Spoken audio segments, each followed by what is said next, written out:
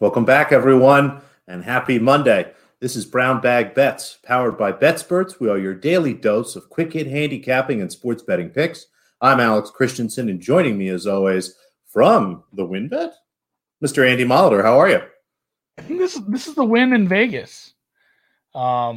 So I'm not really there. I'm still in Minnesota. I'm doing some traveling. I got to talk to you after the show.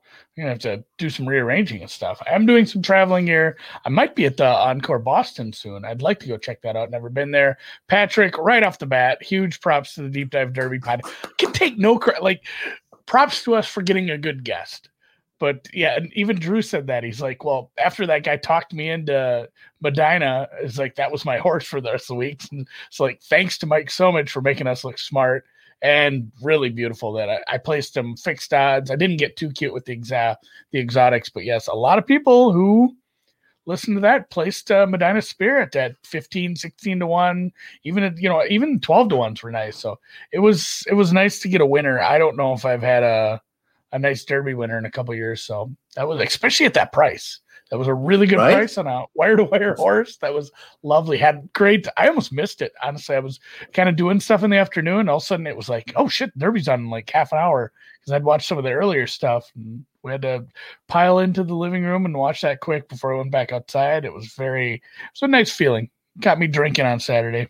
So yeah, I didn't see anybody tweet anything like this, but I feel like that has to be one of the higher odds Derby winners in a little while, and several years. I mean, usually the fields I think have been a little smaller, but I feel like that's one of the bigger numbers in a while. But again, that's just off the top of my head. I'm not actually sure.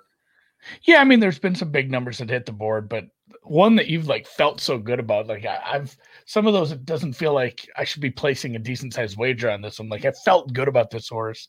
It felt really good to hit that. So really fun weekend. We had that. Not only that, but the rest of the draft.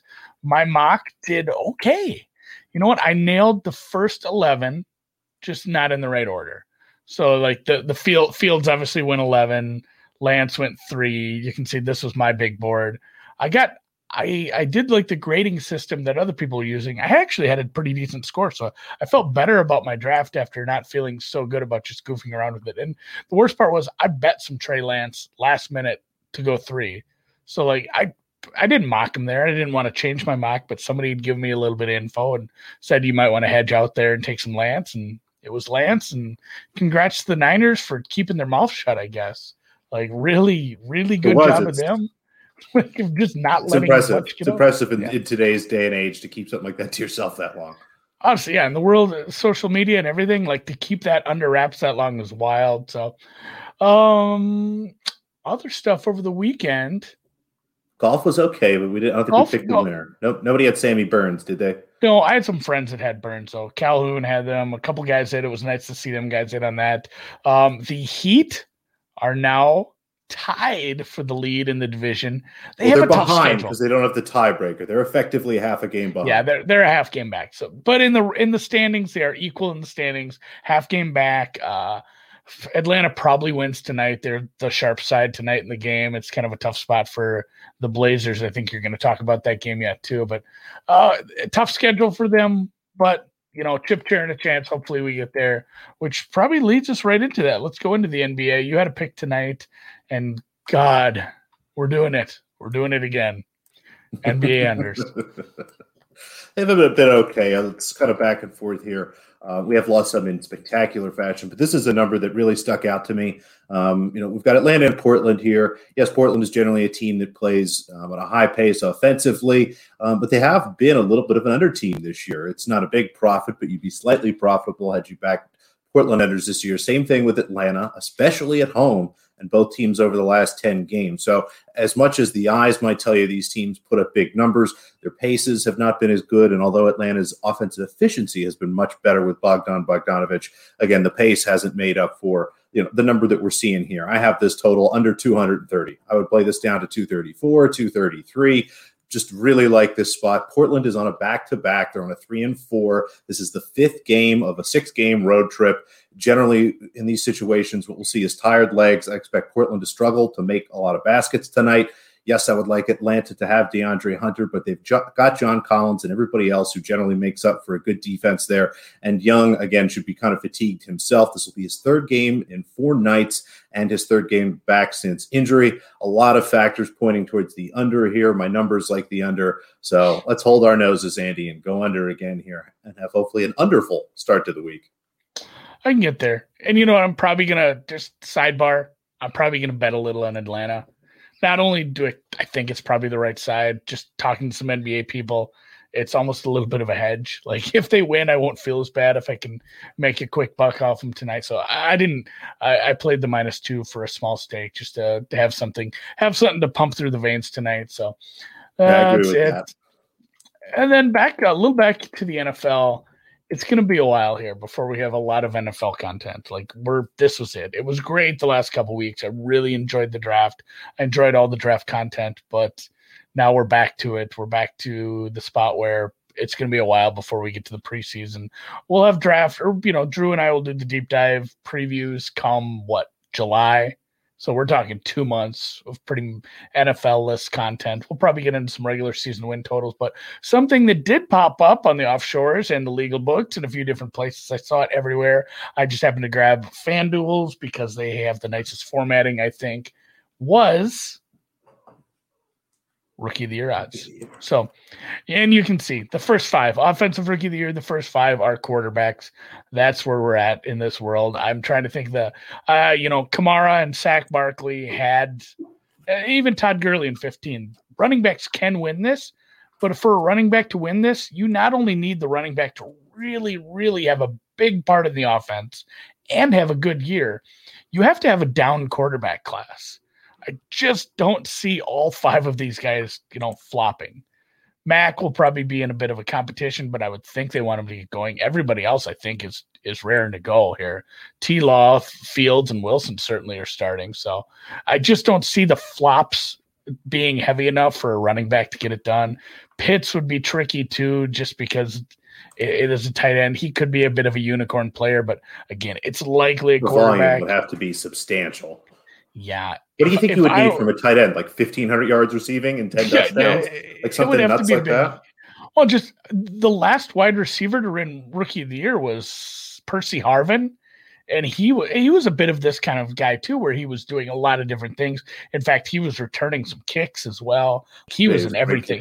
He was running out of the backfield. So he was doing a ton. And again, it was kind of a weird year down. Before that, Bolden had a great year. And before that was Randy Moss, which I don't know if you're going to see a rookie year like that ever again, just with the volume of touchdowns. So if I did have to pick somebody out of this top group, I think I'm a little low on T-Law at that price, just based on I'm a little low on what Urban Meyer has said. Urban Meyer had said, and the way they drafted the running back, saying like, "Hey, we wanted to draft a third down running back in the first round." Like, I'm a little sketched out about Jacksonville to begin with. Fields, I like maybe as my second pick here, but probably Zach Wilson. Not only because I liked what the Jets did drafting, I like what they're kind of putting together there. They got rid of the shitty coach, and 7-1 doesn't feel horrible here and it's a media hub.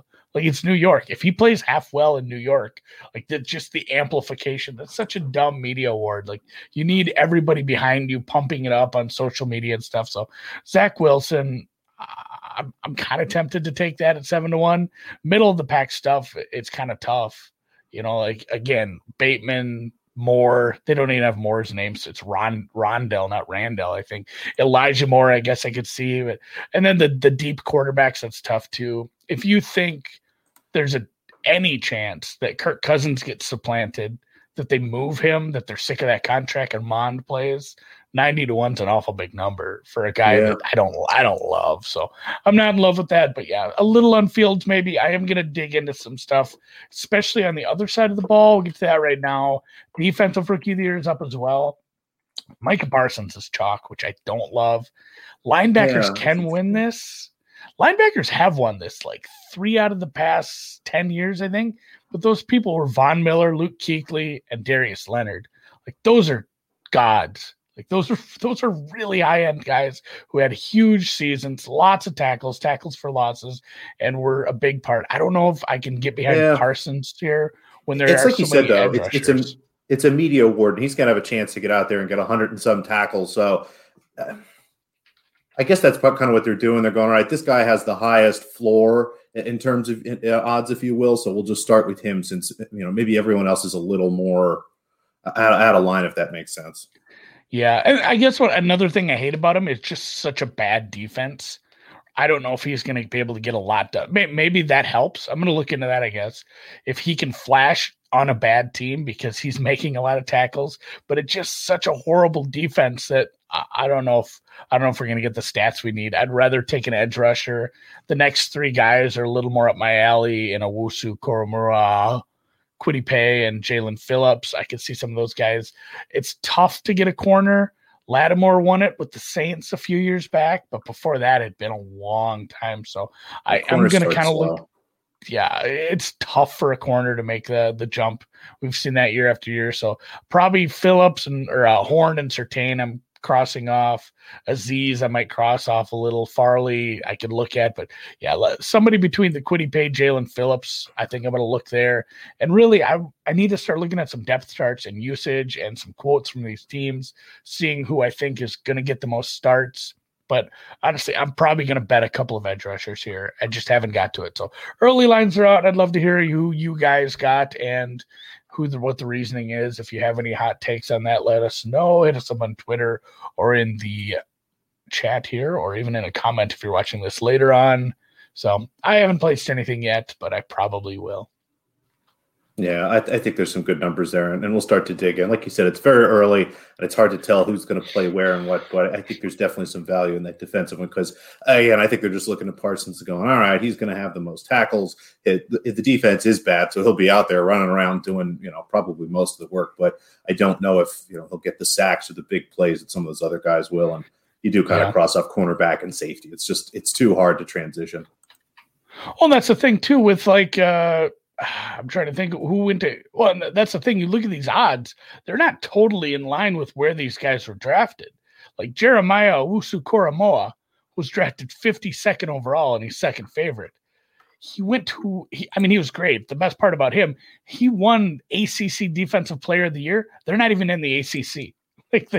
Notre Dame just played an ACC schedule for the year, and he won a conference tournament or a conference award that they're not even really in. So he's a stud. I just worry he won't be the best pass rusher on the field for his team. Whereas last year we saw Chase Young, clearly the best player on that defense. Like he was an animal. I wonder if Koramoah gets lost in the shuffle a little. That's going to be a really, really good defense. I said that's different. I said kind of the opposites there. I was worried about Dallas, how bad the defense is. Maybe I worry that Cleveland's defense is going to be too good, have too many flash players, that he kind of gets lost in the shuffle there. So maybe I do like Kwity Paye from Michigan. He went to the Colts. You get an edge rusher on the fast track indoors. Maybe that's not a bad look there. So I might take a peek at him. Tennis. Leads us to tennis. That was Kwity Paye into tennis. I don't know how to segue that, but I'm trying to think if there's a Greek. Sort of rhymes with play. Yeah, if there was a Greek player, because we could talk about Maria Sakkari. I can never say her name right. I'm not sure if it is Sakkari or Sakkari. I'm going to be honest. I'm going to go Sakkari. She looks great right now. She looks good. She looks strong. She can definitely win her quarter. Does she play today? Let me see. I think she played yesterday. She plays tomorrow, I believe. She's our remaining. They still have everybody split up. They haven't combined them yet for the rounds, but I do believe that she is tomorrow. Yeah, she's not today. She's going to play tomorrow. All right, so she's got Machova, and then she'll take on, after she disperses her, it'll be the winner of Brady, and we'll just say Brady because I don't want to say the other name. Pavlyuchenkova. I think it will be Brady and not Pavlyuchenkova, which is a Pavlyuchenkova. Yeah, that's why I hope Brady wins because that's an easier name. But I do think Brady takes that match. So hopefully we get our girl in the quarterfinals with a nice fat number there. And since she's not playing today, we'll have to do something else. You've got some looks though. Yep, these will be tomorrow morning. Again, the way this tournament works, they're playing tennis while we're on the show. Basically, there's a match right now. There's one that's going to start shortly when we're done. Nothing in either one of those. So as we look to tomorrow morning, Elise Mertens is playing Simona Halep. Happy to grab under 20.5 here. I would hang a 20 here, maybe a cheap 19.5. These two have played several times. Simona Halep generally beats the crap out of Mertens. Mertens took a set off her, but I believe that was on a grass court, maybe a hard court, where Halep generally isn't at her best. Elise Mertens is a fun player in the WTA, and that I describe her as kind of my measuring stick. If Elise Mertens beats you, you're probably not a great WTA player. You're probably not destined to be a top 5, top 10 sort of player. But if you beat the crap out of Elise Mertens, you probably have a chance to be a top 5, top 10 WTA player. Simona Halep is clearly a top 5 player on tour. Mertens should be very well outmatched in this game. Halep, the spread was -4.5. So if you get a 6-4, 6-4, that's actually a loser. Would much rather play the under 20.5 here. Again, 6-4, 6-4 is a winner, 7-5, 6-2. Just a lot of different spots as opposed to trying to attack the spread there. I think this will be a quick match.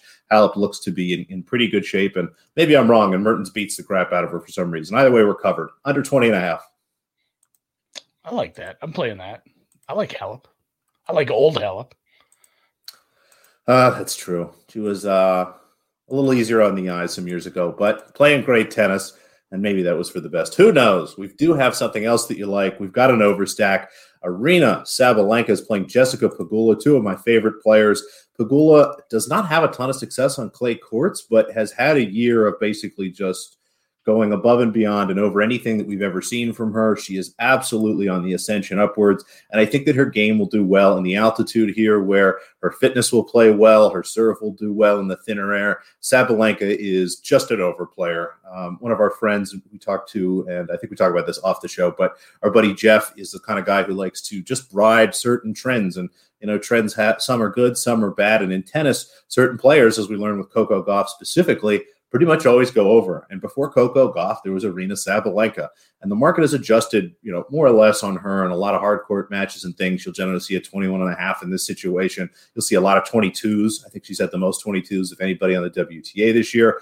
But Pegula, I think, is still being underrated on clay. I think this match will be much closer. I'm happy to take over 2.5, and the over 2.5 sets at plus 190. I saw plus 180 somewhere. That's fine, too. I'd play this down to plus 170, honestly. I think this should be closer to plus 155, plus 160. And for the total, again, I'd hang probably a cheap 21.5 and a juicy 21. So 20.5 is good. If you have a cheap 21, like 21 plus money, that's fine, too. So we'll stack the over here to go with our under. I'm down with that.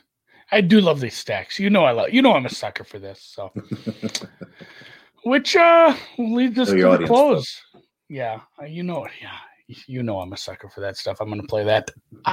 Golf was okay. Didn't get a winner. Outrights, didn't work out. Props did okay. More hit the cut. That was a good one because I placed a little more on that.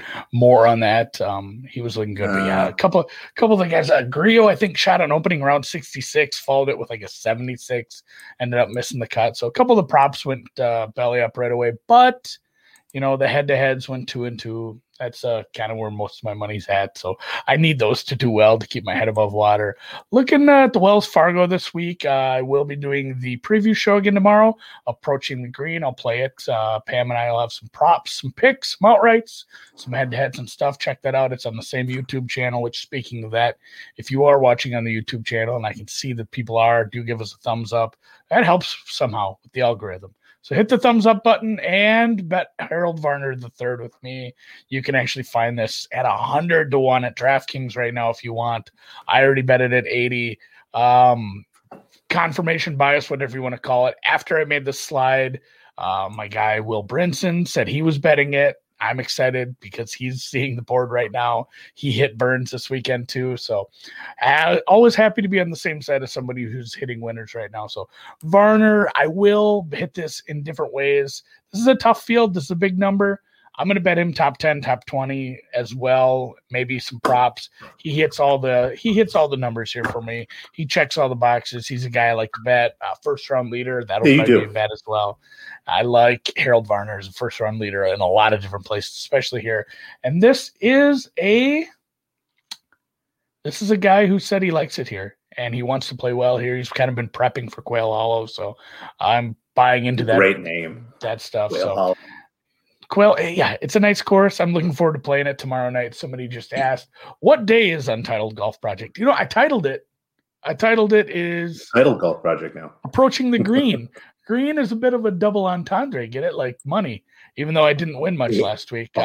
7 p.m. Central, 8 Eastern on Tuesdays. I'm going to do it Tuesday nights in between the deep dive night. So just one more night that I have to work late and the wife hates me, but I get to play Nintendo.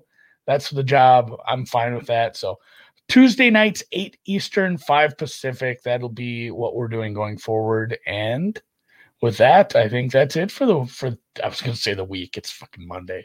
It is. Monday. We got a lot more to go, Andy. It's Tuesday, 11. So very excited to check back with you guys tomorrow. Hit us up if you have any hot takes on those offensive or defensive rookie of the year markets. We'll catch you tomorrow, like I said, for more brown bag bets. Catch you tonight for a deep dive. We'll hit an evergreen topic. And again, approaching the green tomorrow. And finally, as always, thanks to the sponsor WynnBET. If you do, I'm working on getting more links because there's more states coming up. There's stuff that I have to do behind the scenes to get those links for you. And I might be traveling to some of those states, even though I do have I wonder if I could have a Colorado account and a Virginia account. I'm not sure how that works. We'll check into that. I think you do because you can't cross state lines. So I wonder how many accounts I can sign up for. All right. Thanks, get guys. On a plane. Fly around. Get in the car. Do a cross-country trip. Little trip around. I'm not worried. So, all right. That'll do her. We'll catch you guys tomorrow. Thanks for the hang. Thanks for the thumbs up. And thanks for the questions, comments, and general love. See you tomorrow.